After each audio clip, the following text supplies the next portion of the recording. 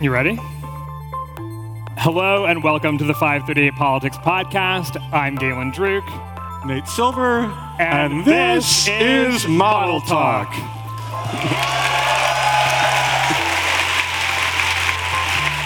And in fact, this is Model Talk live from Washington, D.C. Election Day is just 2 weeks away, and we're recording one of our final Model Talk episodes of this election, along with 600 friends of the pod at 6th and I in Washington, D.C. Yeah, there we go. It is our first time back in front of a live audience since January of 2020, and in fact, this is exactly where we were in January of 2020. Our last live show pre-pandemic was here at 6th and I. So I wanted to start off by saying a big thank you to everyone who's here tonight.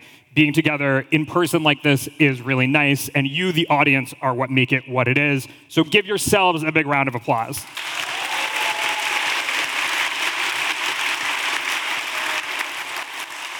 And of course, a special hello to those of you who are joining virtually, like my grandmother. Hi, Grandma. It's great to have all of you with us as well. So, like I said, Election Day is just 2 weeks away. It's an election that's seeing record levels of voter enthusiasm in the polls. It comes after the Supreme Court's historic decision to overturn Roe v. Wade, amid 40-year high inflation, and as some politicians continue to cast doubt on the legitimacy of American elections altogether. Tonight, we're going to talk about all of it. For those of you who aren't familiar, Model Talk is the part of the 538 Politics Podcast where we talk about the numbers behind the 538 forecast. At the time of this recording, those numbers are as follows.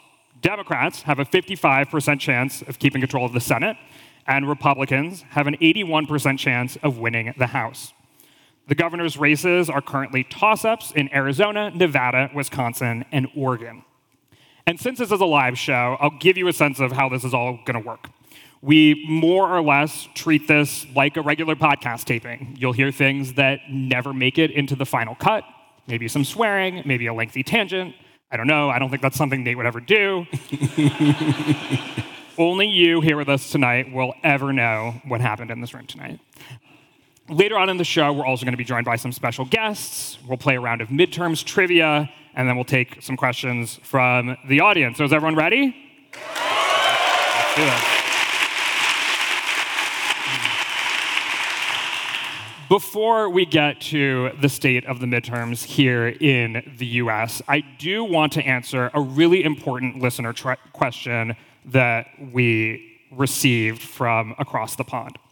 Brett asks, how does the model feel about the head of lettuce that predicted the end of Liz Truss? It seems that vegetable got worldwide attention for one correct off-the-cuff prediction, while the model sits in obscurity in a server room in Manhattan doing all the hard work. Yeah. If I was the model, I would hate that head of lettuce with the heat of 1,000 suns. I mean, the model has not hated anyone so much since Paul the Octopus in the World Cup.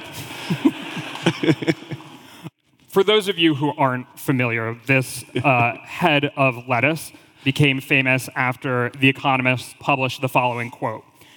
Liz Truss blew up her own government with a package of unfunded tax cuts and energy price guarantees on September 23rd. Take away the 10 days of mourning after the death of Queen Elizabeth II, and she had 7 days in control. That is roughly the shelf life of a lettuce. Serious question. Is it easier to forecast political outcomes in Britain? Oh, no. In fact, it's like hard to even follow political outcomes in Britain because people are making so many jokes and memes. I'm like, what actually happened? It takes like a long time to find the actual information. They also seem to have just wilder swings than we do in the US, right? Like they'll see a politician with a 7% approval rating.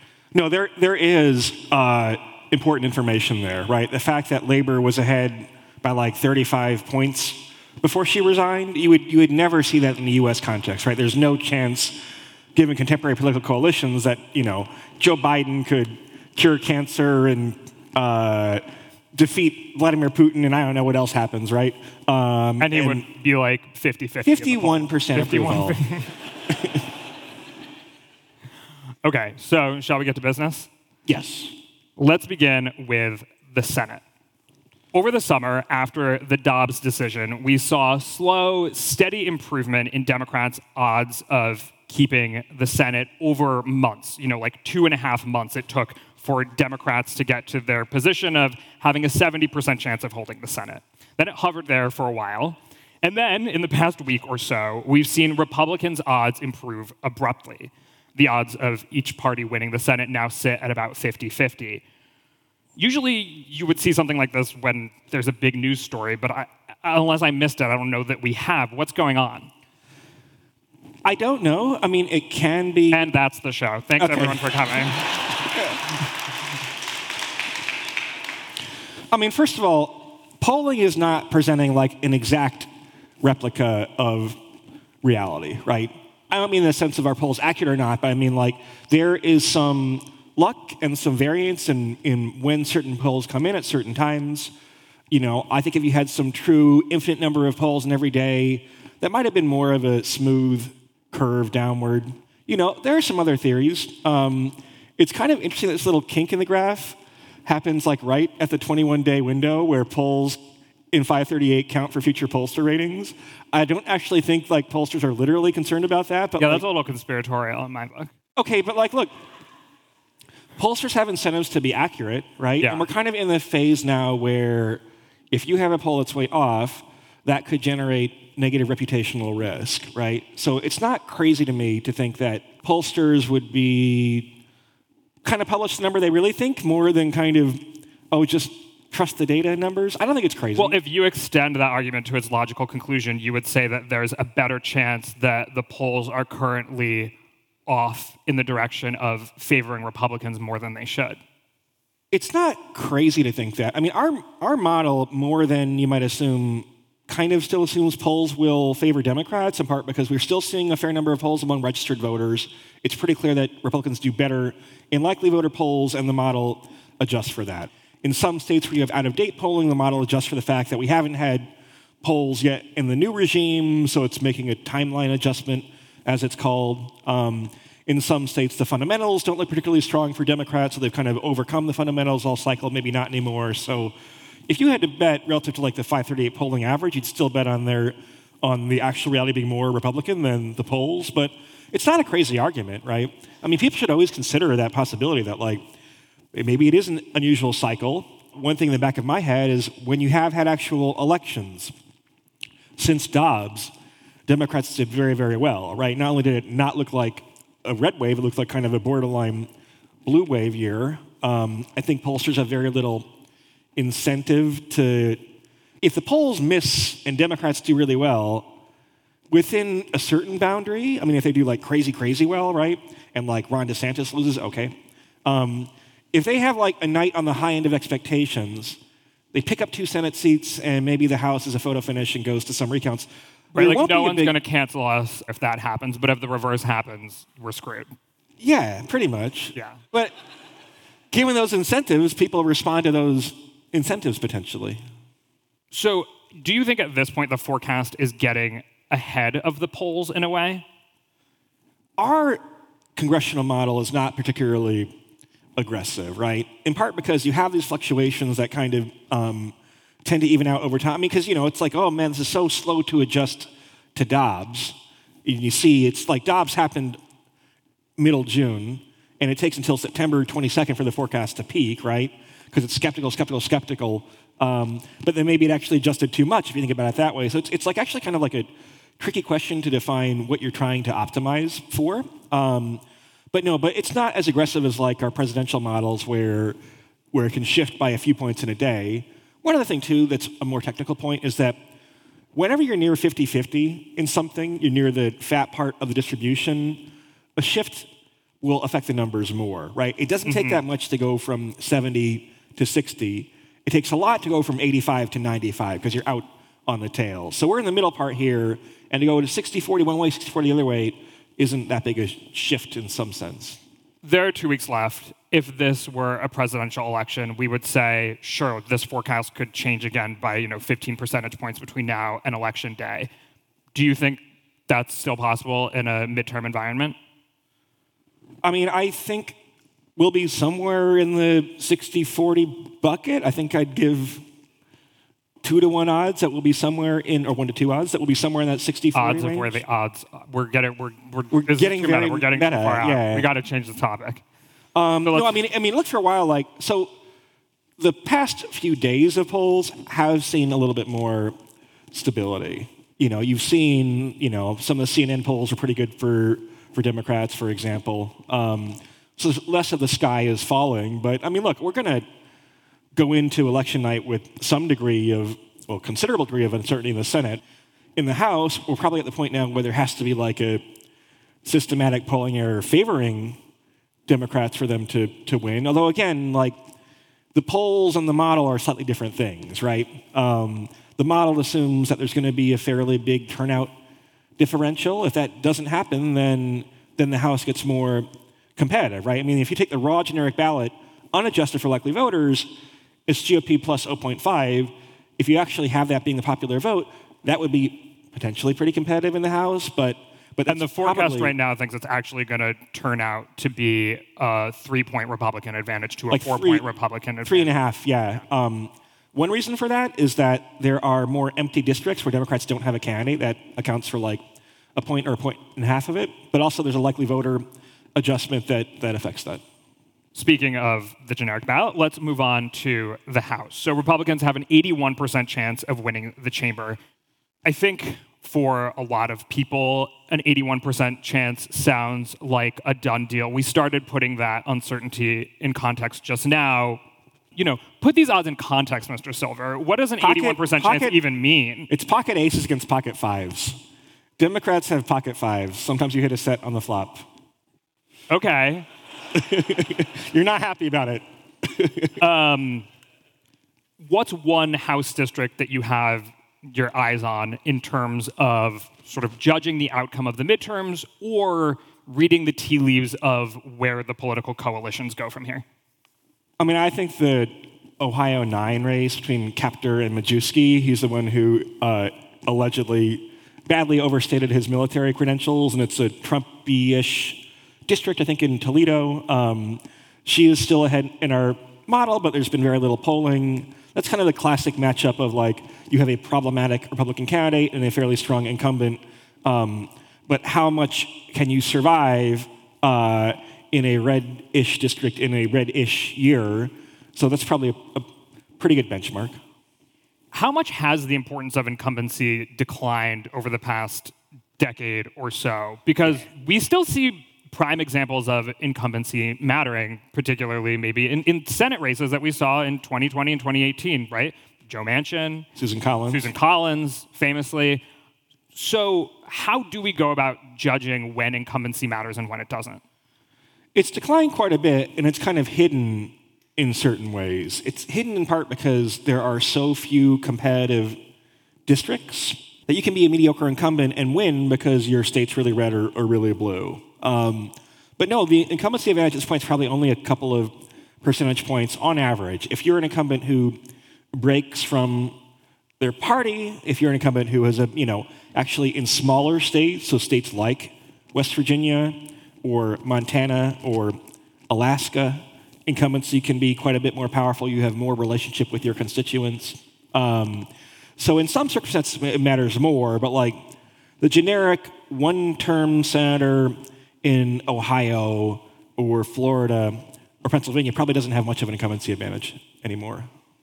During the summer, as we saw Democrats improve their lot in the polls and in the forecast, we actually had a way to test those numbers, which you brought up before, through special elections. We had a good number of special elections throughout the summer. Before the Dobbs decision, Republicans had a 2-point overperformance in those special elections. After the Dobbs decision, Democrats had a 9-point overperformance in those special elections. Now, the sample is small, but we were able to look and say, this isn't just differential response bias.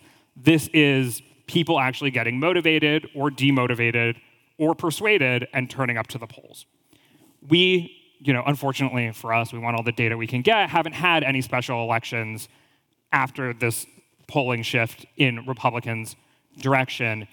Is there any other way to test this in the absence of a special election? I know there's a test coming in 2 weeks, but Yeah. you know, if we Just wait for that. There aren't. I mean, there aren't, right? I mean, there's like, don't look at early vote data. Just don't do it. Don't do it. No, in 2 weeks there'll be a test. It would have been nice to have let's like have some random special election in Pennsylvania this week. That'd be fun. But no, I mean, it's almost like you almost kind of enter like the fog of ignorance now, where like obviously our forecast can shift and will shift to some degree between now and November 8th, right? But like, it's almost like you could go to sleep for 2 weeks, go to the Grand Canyon, one of those trips where like you go in the Grand Canyon and then like 9/11 happens or something. But like, wow, that's dark. Is that from? Are you mining your own personal life? No, I feel like there are like 37 stories in Esquire magazine historically about like someone goes to the Grand Canyon like a 2-week camping trip, and then the world changes when they. Isn't that like a genre of? Yeah, I mean, I don't know about that, but I get what you're talking about. Yeah. But like now would be like a relatively good time to do that.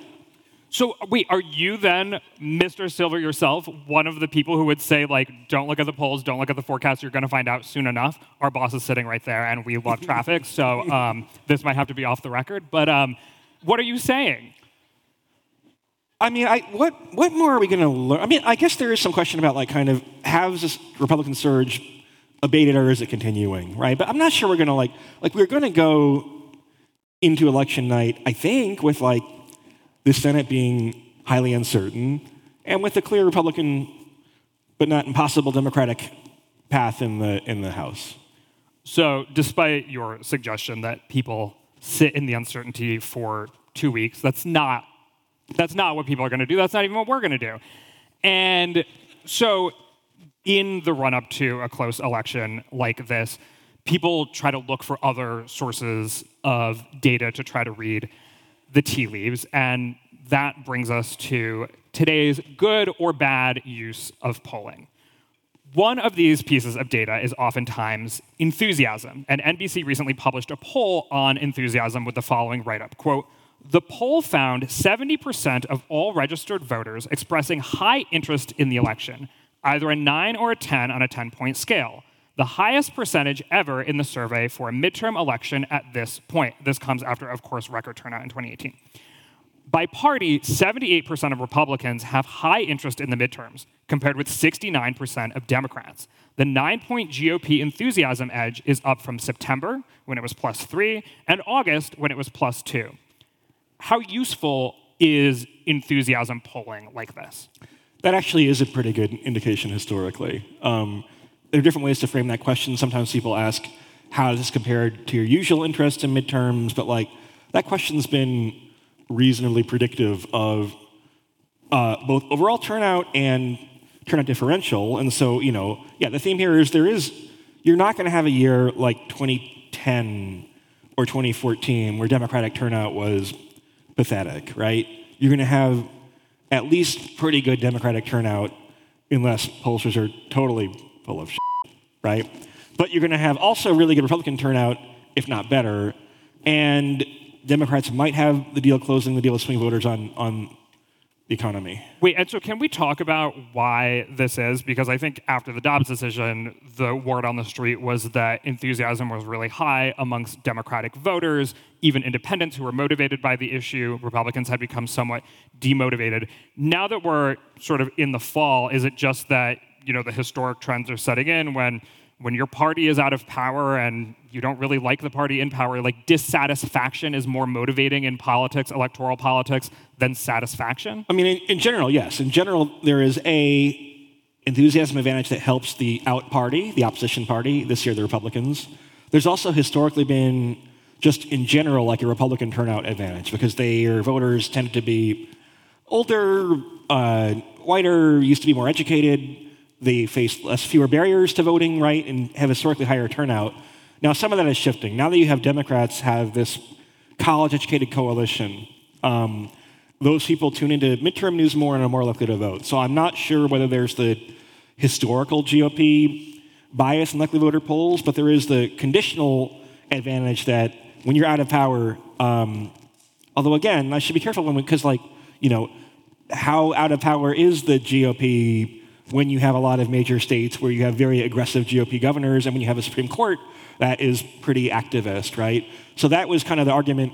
That's like the historical argument. If Democrats if they hold the House, then the best argument for why they did that is because the GOP was demonstrating to voters kind of how much power it had, even in this off-year election. Well, this brings up a good point, because in some ways, if you look at the individual states, obviously in each state, a different party is oftentimes in power. There are some states where there's divided power, but you get the point. Do we see differential turnout amongst partisans based on the actual partisanship of a state? Like, Democrats in a red state might be more motivated to turn out because they're upset about Dobbs or something like that, or Republicans in a blue state are more motivated to turn out because they're upset about the shutdowns and inflation and whatever it may be.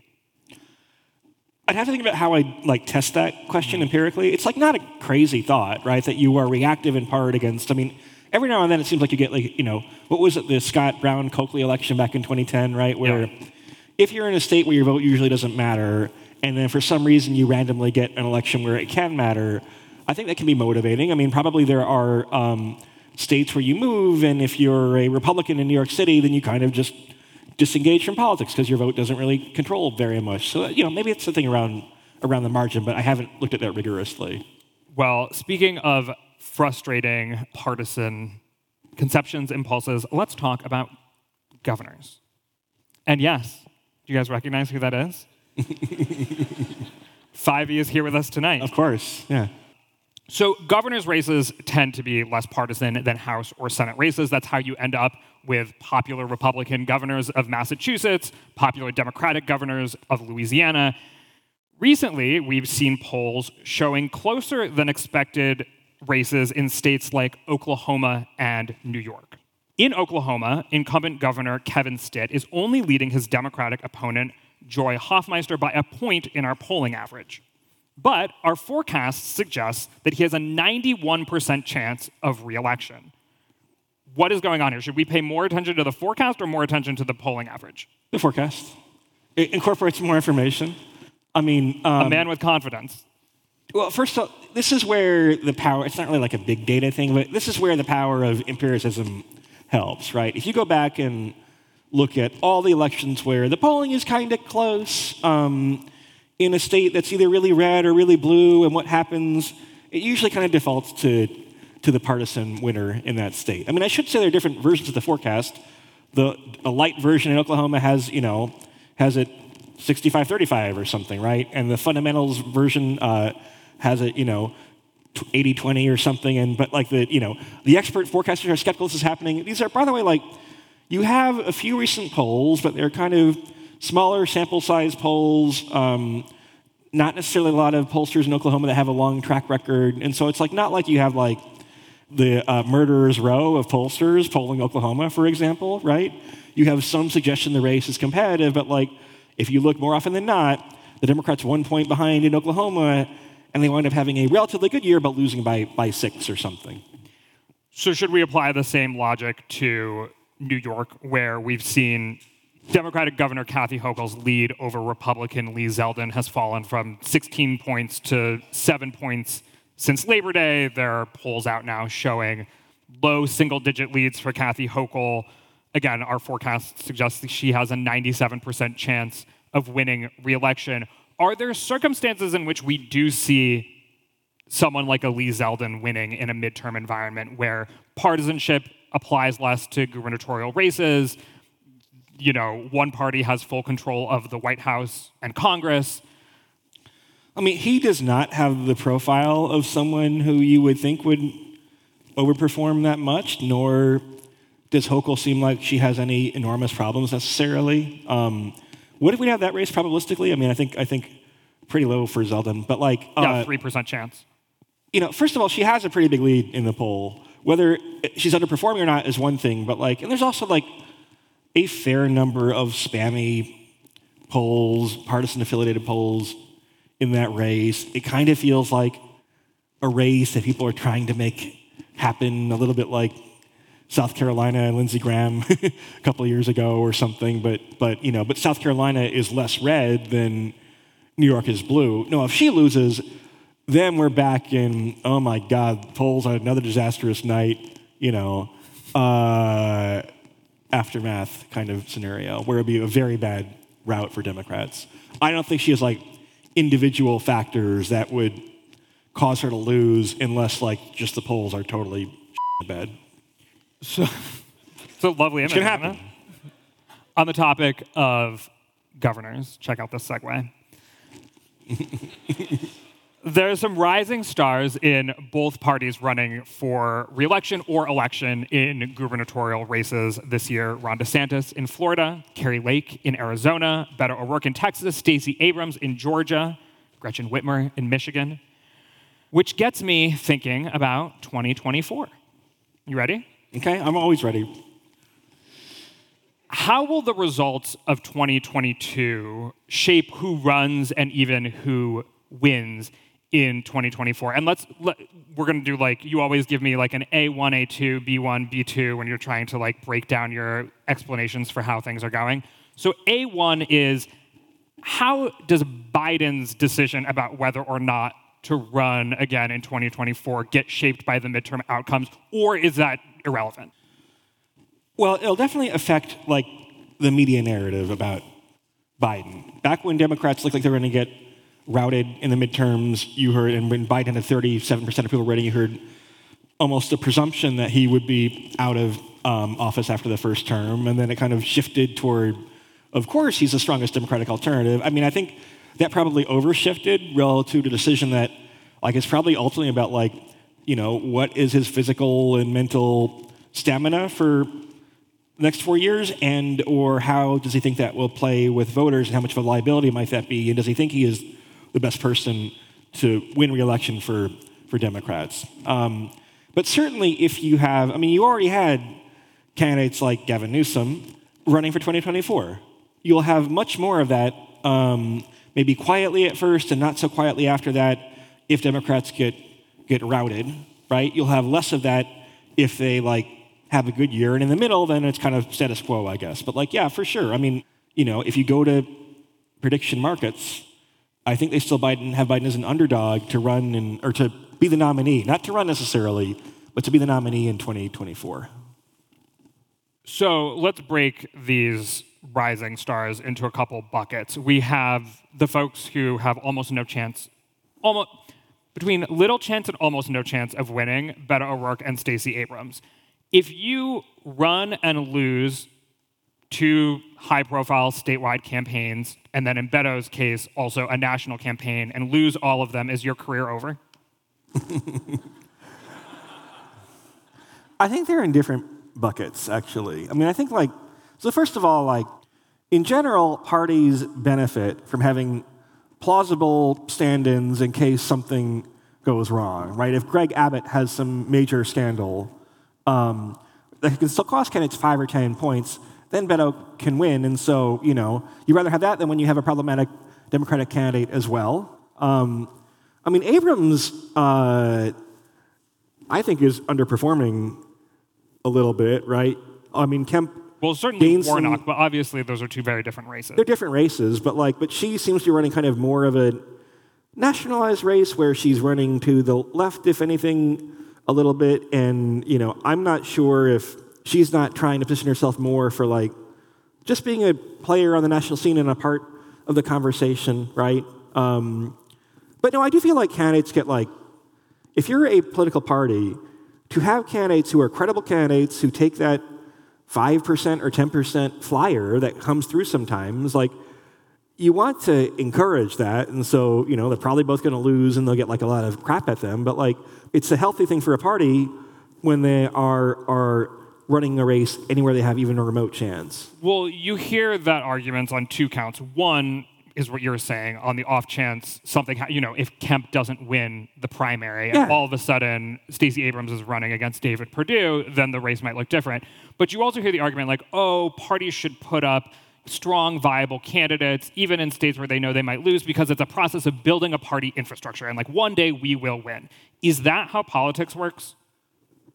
I don't know. I mean, you never know. Like, Alaska is a state now where Democrats have a House incumbent. I mean, it's partly because of the ranked choice voting system, right? But you never know when a state like Alaska is going to become more competitive. It's like not crazy to think that Alaska's so eccentric that like in 8 years or 12 years, Alaska's some type of swing state. No, I think it's always good to play for the long term, and Democrats have kind of forgotten that, right? You had the whole kind of 50 straight strategy under Howard Dean, and now, like I mentioned earlier, you have far more districts where there's no Democrat running than no Republican running. And there can also be things where, if you have down ballot races going down to dog catcher and city council, people don't even see a Democrat on the ballot, there's no straight ticket option, then that can potentially hurt the party too. The flip side of this is like, people, I think, spend too much time donating to hopeless races with memeified candidates, right? So that's one risk, right? Is that people aren't spending their money in cases where it would matter more. But okay, so next bucket, rising star Republicans, Ron DeSantis and Kari Lake. Ron DeSantis has a over 90% chance of winning re-election, according to our forecast. Kari Lake is in a pretty competitive race. It's more or less a 50-50 proposition, the gubernatorial race in Arizona. Do folks like that have a real argument to make against Trump as the heir apparent to the nomination in 2024? I mean, I think, DeSantis is clearly, like Newsom, but even more so, kind of already running a 2024 campaign, right? He's not officially declared yet, neither is Trump for that matter, but he is doing the things to gain a national profile. You can see him kind of carving out kind of wings against the center, where on the one hand, the true Fox News watching conservatives might actually think that he is more on the ball talking about the controversy of the day and busing immigrants to Martha's Vineyard and critical race theory, right? Whereas the moderates might think at the end of the day, he's a little bit more sane than Trump and we can trust him a little bit more. So he's already kind of running a somewhat tactically effective campaign. I think it somewhat remains to be seen how charismatic and appealing he actually is as a candidate. Lake is someone who you can kind of predict, given the psyche of the media, would attract a lot of attention, right? As here's someone who is Trump, but in a much more presentable package. This is someone who says staunchly that the 2020 election was rigged, basically made that the center of her primary campaign, and has stuck to it in a way that even other Republican candidates have not in competitive statewide elections. In a swing state too, and she's now outperforming Blake Masters a little bit. So what's up with that, right? She's an extreme candidate. The things that she says about 2020 are verifiably false, and yet she is doing significantly better than Blake Masters in that race. Because she has this TV newscaster persona where you can kind of, I don't think she would come across to the average voter as extreme. And she walks a line that, with Trump it's so explicit, right? And DeSantis, it's kind of so nakedly tactical in kind of a Ted Cruzian way. But with Lake, it's you can kind of speak with some ambiguity to have practice as on-air talent where, you watch the interview ABC News with John Carl, right? She just kind of walks the line where if you don't know the subtext and the context, and she says, well, if the election is fair, then of course I'll respect it, right? That won't seem that crazy to the average voter necessarily, right? And it's more the subtext of what she really believes over time that makes her much further, at least on Stop the Steal stuff, right wing than someone else might seem. Final bucket here is, I mentioned Gretchen Whitmer because we're talking about gubernatorial candidates. You could maybe add Raphael Warnock to the pack, even though he's running for re-election in a Senate campaign. Is it clear who, other than Gavin Newsom, would make a sort of plausible pitch to be the next Democratic nominee in a way that would maybe encourage Joe Biden to be maybe not? As a Michigander, I think Whitmer is she is a fairly heavy favorite and might overperform in the environment, right? I think, she's also going to be, if she is reelected, in her second term. By the way, that's true, right? Wisconsin is a toss-up right now. But gubernatorially, in our forecast, Whitmer's doing our forecast thinks she's winning. She's winning. Yeah, she's ahead. She's been solidly ahead in the polls. There's some that have a smaller margin, some that have a wider margin, right? But no, she has a pretty good argument. Two-term governor from a swing state overperformed the fundamentals. If you're in your second term, you don't have this thing about it's a little weird if Beto somehow won, right? You'd be like, I finally won an election. Now I'm going to run for president. That would be pretty weird, right? So I'm not sure these kind of first-term governors are really going to be plausible candidates. Warnock is interesting. If somehow Stacey Abrams won in Georgia, or you'd have a Democrat reappointed to the Senate, right? Then I guess when would the special election be held? I guess you'd have that seat would come up yet again if he somehow ran, right? Maybe if Democrats maybe if Warnock wins and Democrats lose the Senate anyway, then maybe 51-49 versus 52-48 doesn't matter. But the fact that he would cost Democrats, assuming Kemp wins, at least temporarily, a Senate seat is kind of a liability. So from the perspective of you have to resign to run, although the party wouldn't really. You don't have to resign unless there's laws in Georgia that would compel that. You don't have to resign. Or if you win, you have to resign. Yeah. Why not be like, I'm going to multitask? All right, we have made it through our forecast. I hope that answered every question you've ever had about American politics in the House, Senate, and governor's mansions across the country. So now it is time for our special guests. I want to welcome up on stage 538's Washington, D.C. Bureau, Amelia Thompson DeVoe, and Nathaniel Rakich. Get on up here.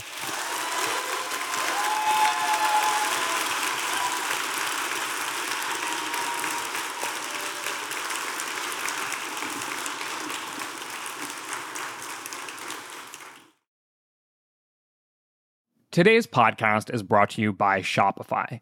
Ready to make the smartest choice for your business? Say hello to Shopify, the global commerce platform that makes selling a breeze.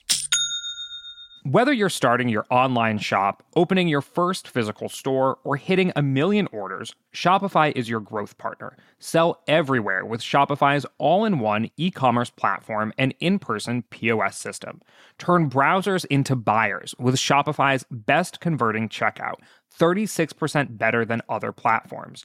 Effortlessly sell more with Shopify Magic, your AI-powered all-star.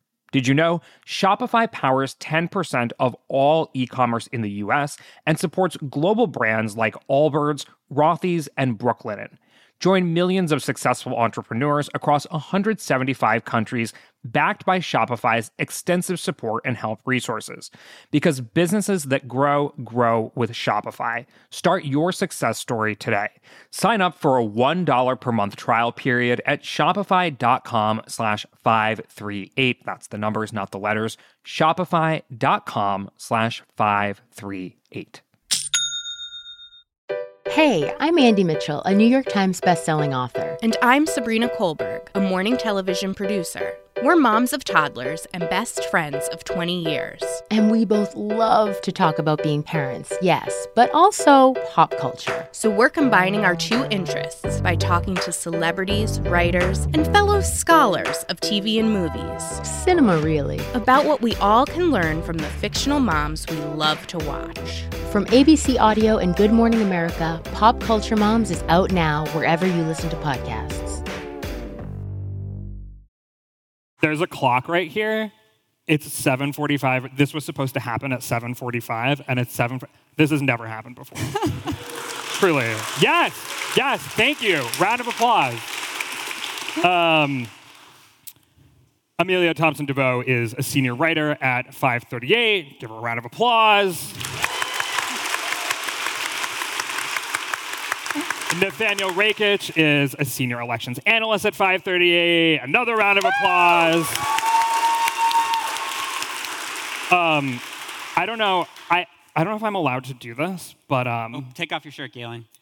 our boss is sitting right there. I asked her before. I was like, "Can I strip during the live show?" And she was like, "Yeah, go for it." So here, we're twins. I have a 5e shirt on too. Here he is. Woo! Wow. Radical vulnerability. You both live in DC, and we're so happy you could join us tonight. We're going to play some midterms trivia, but before we get to that, I want to ask you a little bit about your beats. So, Amelia, you've been covering the Dobbs decision and its political and legal ramifications since before the decision even came down. And in the wake of the decision, as we've discussed, we saw record numbers of Americans saying that abortion was a top issue for the country. That's fallen some since. And at this point, I'm curious, how is the Dobbs decision shaping these midterms? So I think there are a couple ways to look at it.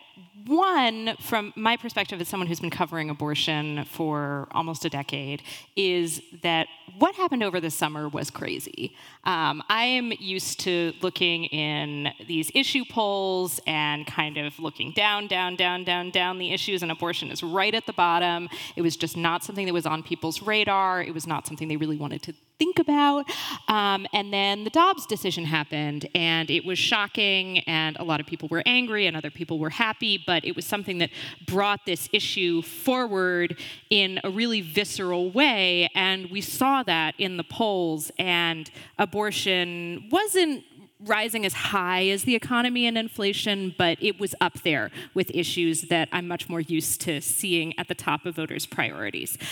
So in that sense, even if abortion has fallen a little bit, and I would caveat that by saying, I don't know if we know that it's because abortion has fallen in voters' priorities or because something like economy and inflation is rising. We don't know that. We just know how they're prioritizing in a list or a group of three. But even if abortion is sort of less salient than it was a few months ago, it has already shaped this midterms. It has brought Democrats into the mix, or certainly helped bring Democrats into the mix in a way that we would not have predicted. So that's my argument for Dobbs still matters. I mean, does it matter even more in specific states? Because, of course, we're going to see states where there are ballot questions on legal abortion. We're going to see gubernatorial races where the individual candidates have set themselves up as a proxy for voting on legal abortion or what have you. Are there particular states where you think you're going to be able to look at that election and say, wow, okay, that definitely mattered in Michigan or Arizona, but it probably wasn't really motivating voters in New York? That's a super interesting question because Democrats are trying to run on abortion everywhere. You've got, the Oregon gubernatorial race. Ads are all about abortion. I have to say, Oregon is probably, I don't know if it's the place in the country where abortion rights are the safest, but it is really up there. So if you're thinking about issues that would matter to Oregon voters as they're thinking about their own life and perhaps their own ability to access abortion, you would not expect that to really motivate people. On the other hand, a state like Michigan, where voters will literally be going out and voting on whether abortion is enshrined in their state constitution, it matters a lot in obvious ways there. And so I think one of the interesting questions will be, how are voters motivated in states where the outcome of the midterms will really matter for abortion access versus how much is this an issue that has percolated into the national environment to the point where even if you're in a blue state where abortion access is not under threat at all, a candidate talking about abortion and talking about the threat to abortion is still going to make you want to come out and vote. Well, it speaks to the nationalization of our politics, right? People aren't necessarily looking at, whether abortion is at stake in their race. They just think abortion is important nationally, and that's going to motivate me to vote. Right, but it's interesting with abortion because I spend a lot of time talking to people about abortion, and people in Texas, I'll just say anecdotally, this is not something that I pulled out of a survey, but people in Texas seem to feel this issue a lot more strongly and sort of experientially than people in blue states. For people in blue states who I talk to who care about abortion, they're saying, I'm donating to an abortion fund, I'm doing XYZ, but it's not the same kind of I see this in my community, I see this in my state. And I don't know if Dobbs changed that. I think the midterms is going to be a really interesting test. Yeah, once we get the results, we're going to come back here and do this all over again and answer all these questions with, the real hard data to, get to the bottom of it all. No, we will. Come back. We'll do another live show. Nathaniel, speaking of the election. When we get the results, yeah. When we get the results. I know this is a synagogue. I'm just going to... This is the scary part of the podcast. Okay, so we all were there when Election Day turned into Election Week in 2020. I don't remember it, but if you say so.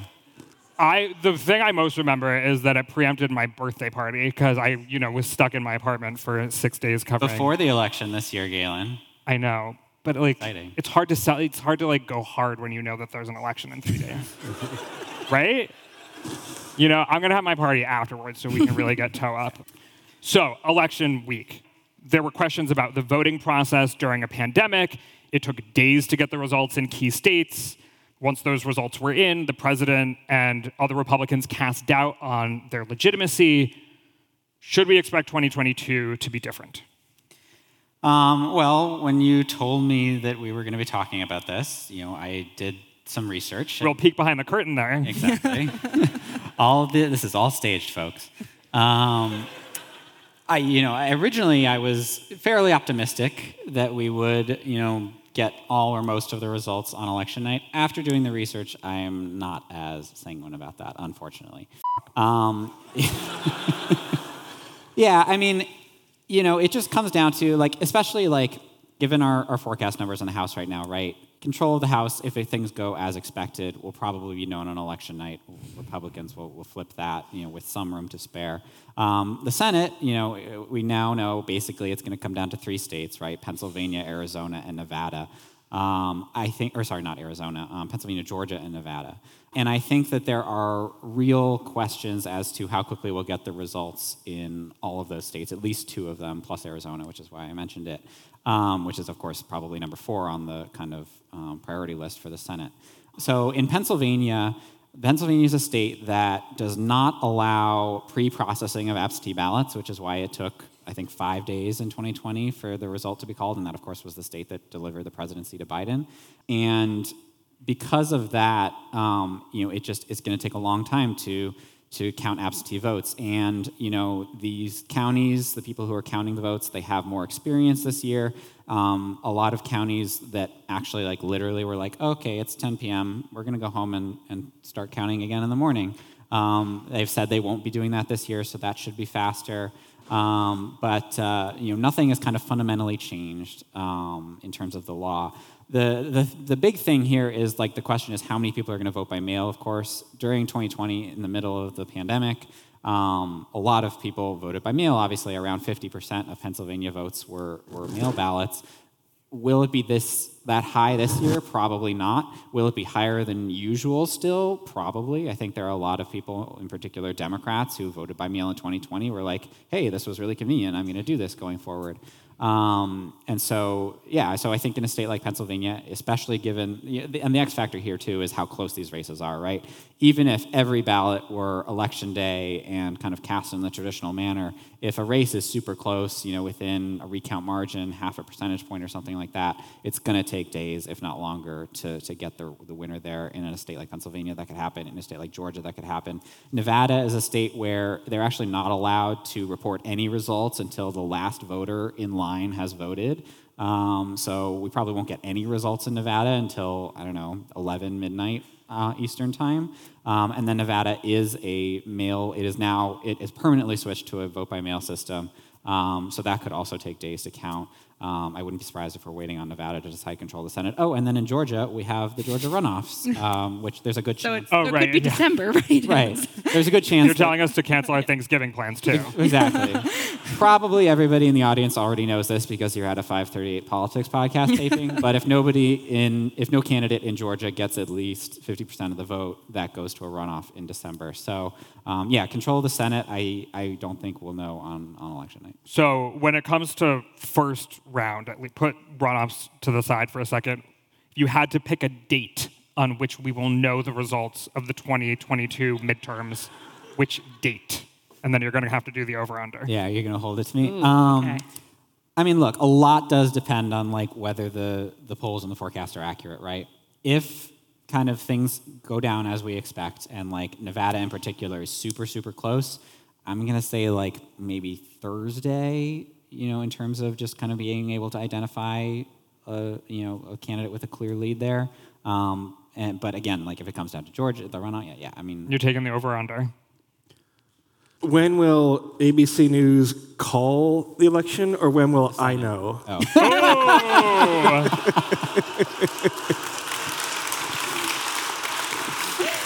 Which, like, to pull the curtain back for a second, I don't even think we've ever talked about this before. I went to bed on election night 2020 knowing who had won. Well, that's I did. On Sorry. Tuesday? Yeah.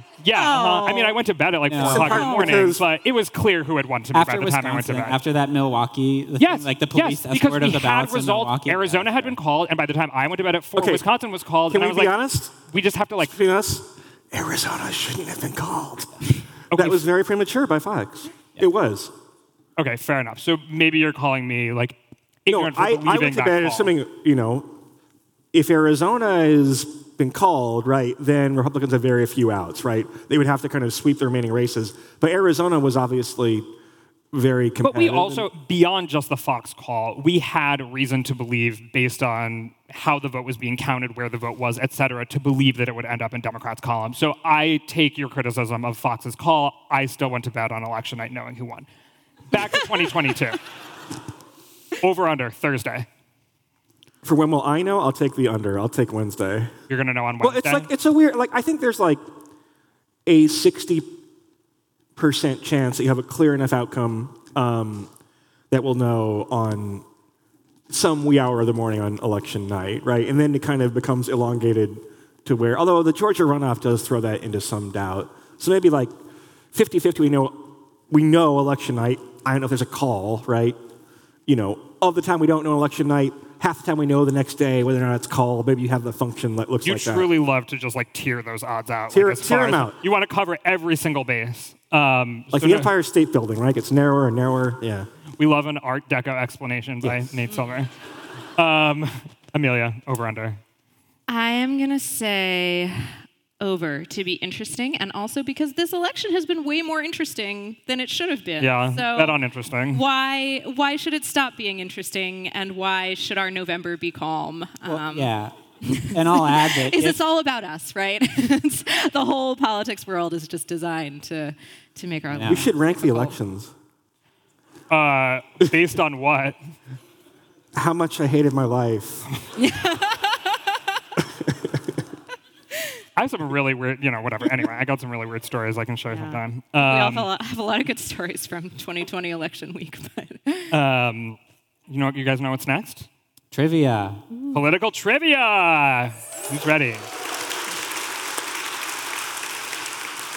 Okay, so the way this works is whoever gets closest to the correct answer will get a point. There's no negotiating correct answers. I know the people that I'm playing with. I know you are ones to try to squeeze out that extra point, debate your way into a win. That will not happen. Our lovely intern, Emily Vinesky, tracked down a lot of this data. She's right there. Give her a round of applause, honestly.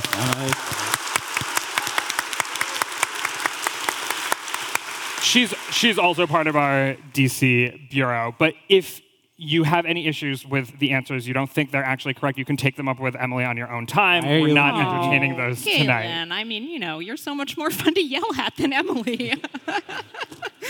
Okay, so the first question begins with a little bit of a story. So when I was getting ready for this live show tonight, I pulled up the slideshow from our last live show, which was at 6th and I on January 16th, 2020. And the first slide was the 538 Democratic primary forecast 2020, showing the odds that, Joe Biden and Bernie Sanders and Elizabeth Warren, Pete Buttigieg, et cetera, would win the Democratic nomination. And I just thought, wow, it's been a long couple years. I know.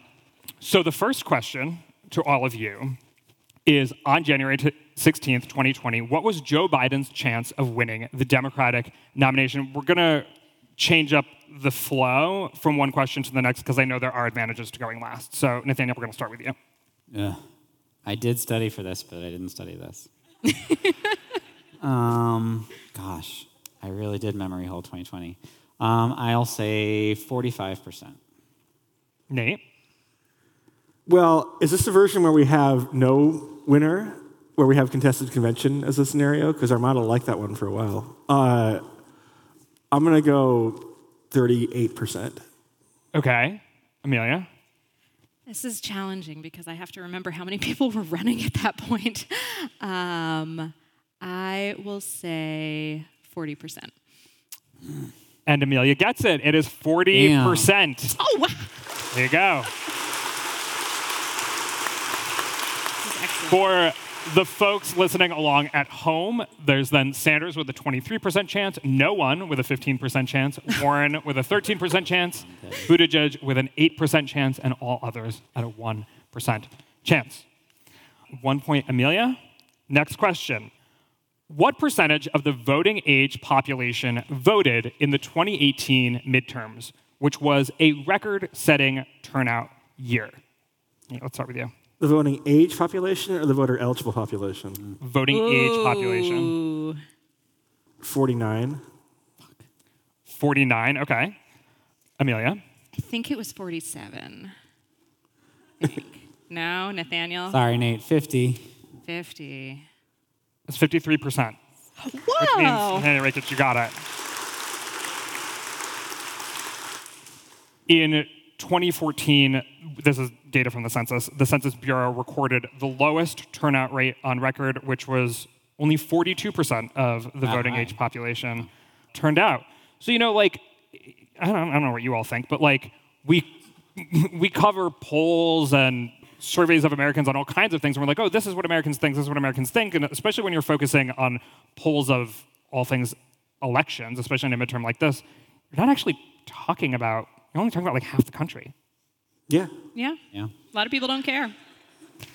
All right, Amelia, you ready to... I was born This is a ready. fun one. Oh, good. Jimmy Carter holds the record for the most movies watched in the White House Family Theater. How many movies did he watch during his one term as president? That's an extremely impressive record because he only served one term. Maybe that's why he didn't get reelected. He was just watching movies. I mean, was he watching a movie every night? I'll say 250. 250. Nathaniel? I think it's way higher than that. Do Noted you say this from cinephile like Jimmy what Carter. experience Come do you on. say this from? Okay. I'm going to say 600. Whoa. Okay, 250, 600. I don't think I could name Nate? 600 movies. 249. I'll take the under. He's the fucking president. He's busy. Okay, I want to gauge what the audience thinks the answer is. So we're gonna go. You're gonna vote by applause. So who thinks it was 250? Who thinks it was 600?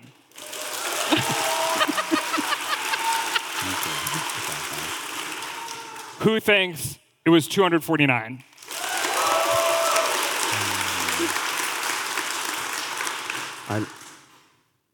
It was 480 movies. Nathaniel gets it.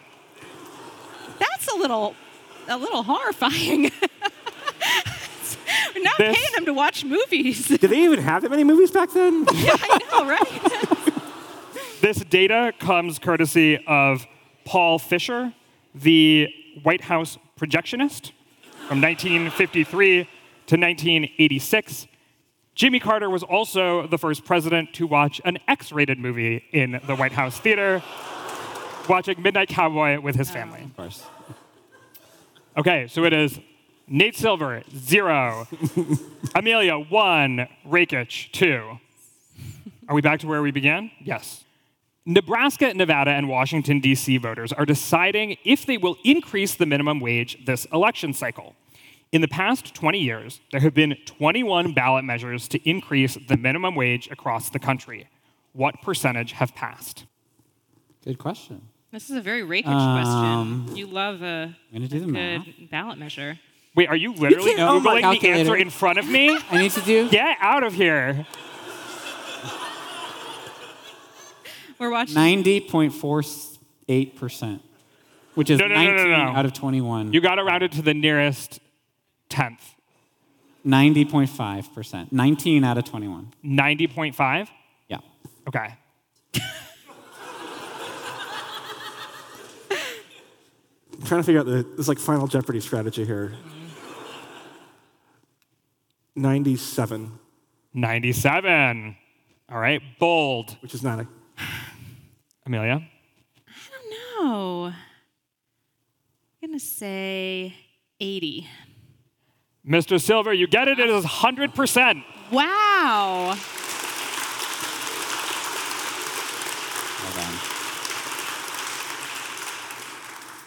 The next question, I think the DCers might have a little bit of an advantage here. The District of Columbia is not a state. I thank you, Emily, for emphasizing that in the question writing. She wants you to feel it. But when compared to all 50 states, where does Washington, D.C. rank in the gallons of wine consumed per capita? Is it me? You're up first this time. First. First. So am I allowed to say first? Yeah. Or, No, you can't, no. No. yeah, I don't think you could. You can't There's call a- dibs on you an can't copy answer. somebody else's answer. That's never the rules. With this, okay, Emily these are decides. percentages. Yeah, You're allowed to decides. say. You know what, Is she allowed to say for Emily? You get to pick. Is she allowed to say first? I don't want to say Yeah, first you can- anymore. I don't want it. I never. that would be Okay. a radical Emily says change in no. Emily strategy. says no. Okay. Okay. All right. Fine. I will say third then. Second. And Nathaniel gets it. It's second. What's first? Can we guess who's first? So what's number one? Can we guess who's first? Oh yes. Okay. For a bonus point. So wait. Let me. Okay. Sometimes I have difficulty with math when I don't have a calculator in front of me. So it's 1 to 3 to 1, right? 1 Amelia, 3 Nathaniel, 1 Nate. Yes, it's a bonus point if you can guess number 1. So who goes first? Same as last time. Nate, go ahead. Or Oregon. Okay. I gotta say California, Okay. wine state. Vermont. What? Wait. Okay, DC, we have an actual sample to pull right here. So if you're second, who do you think is number 1? Wisconsin? Yeah, Have you guys. been to Wisconsin? They drink like fish. Yeah, but they drink. Yeah, they drink beer. They drink just like go beer to and a they drink bar in liquor, but I don't Wisconsin know and try to about- order a glass of wine. Wait, I can't. Okay, let's try one more time. Yell out some more states. Oh, Connecticut's a good one. Connecticut is kind of a good Connecticut one. is really good. Yeah. I honestly didn't hear a single person say it. Guys, it's Idaho. Wait, what? All right. Okay, so. Wait, what? We all know that data is not always. This is Yeah, creating this is- pandemonium in the house. Okay, so we Idaho. all know that data is not always so simple, and there are different ways to measure this, and we were measuring it by gallon of ethanol alcohol per wine consumed by state per capita. Oh, well, if you had told me that. Which, according to the National Institute on Alcohol Abuse and Alcoholism, is the best way to measure it. Wow. Well, they would know. Someone really liked that. According to the Beer Institute, heard of it? I haven't. According to the Beer Institute, Washingtonians drink more wine than any state, but they measured by the glass and based on estimates. So, consolation prize for all of you in DC. There you go. Yeah.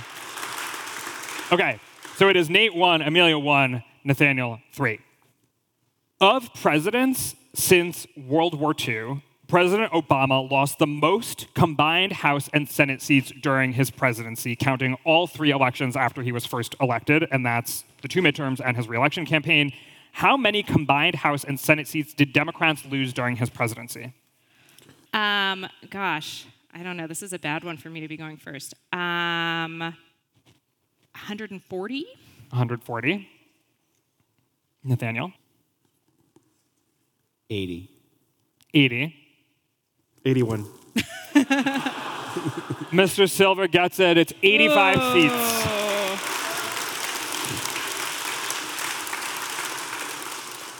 That is only 2 more than Dwight Eisenhower lost during his presidency. I was going to say 85, but I'm just playing my positional advantage here. No need to, yeah. There you go. Strategy first. Yeah. Okay, so it's 3, 2, 1. Oh, all right. I got to step up my game. This is the final question. We're going to take audience questions. Are you ready? According to census data from 2019, DC has the highest percentage of same-sex couple households in the country when compared to the 50 states. What percentage of DC households are same-sex couples? I hear cheering in the audience. For statistics, right? Of the audience, no. Nathaniel? A lot of whispering in the audience. So I should say, we tried to track down the gayest congressional district in America a couple years ago for something I was working on.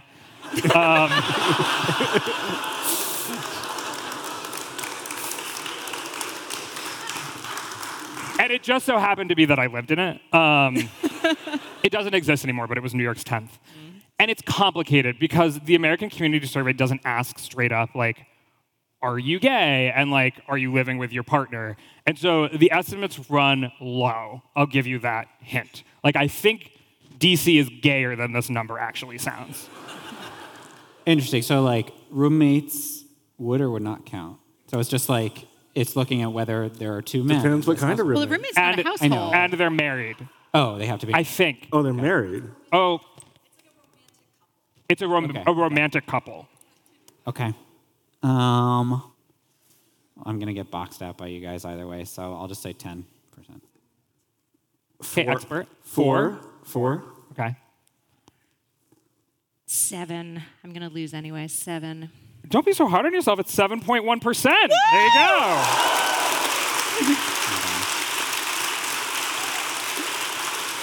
That is the highest compared to any state in the nation, with the national average being 1.5%. So congratulations, DC, on being so gay.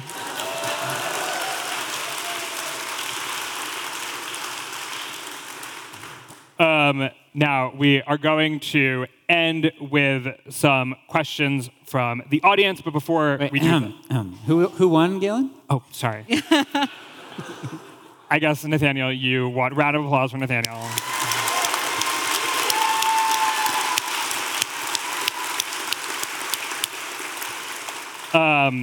All right, that's a wrap for today's podcast. Thank you, Nate, Amelia, and Nathaniel. And thank you to Sixth and I for hosting us tonight. A special thanks to Vanessa Diaz, our colleague, who took the lead on organizing tonight's show. Thank you, Vanessa. We love you. Thanks again to our intern, Emily.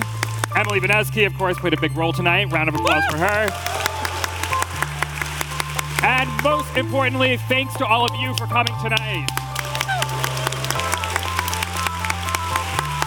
You can get in touch by emailing us at podcasts@538.com. You can also, of course, tweet at us with any questions or comments. You can also watch this podcast on YouTube.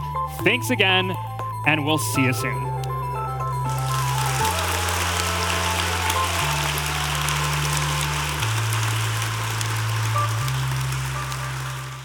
People who disappear without a trace. Where is she? The most notorious murder cases in New York. Pure evil. And the most devious killers. There's a Hannibal Lecter feel to him. For chilling true crime stories, follow the True Crime NYC podcast wherever you listen.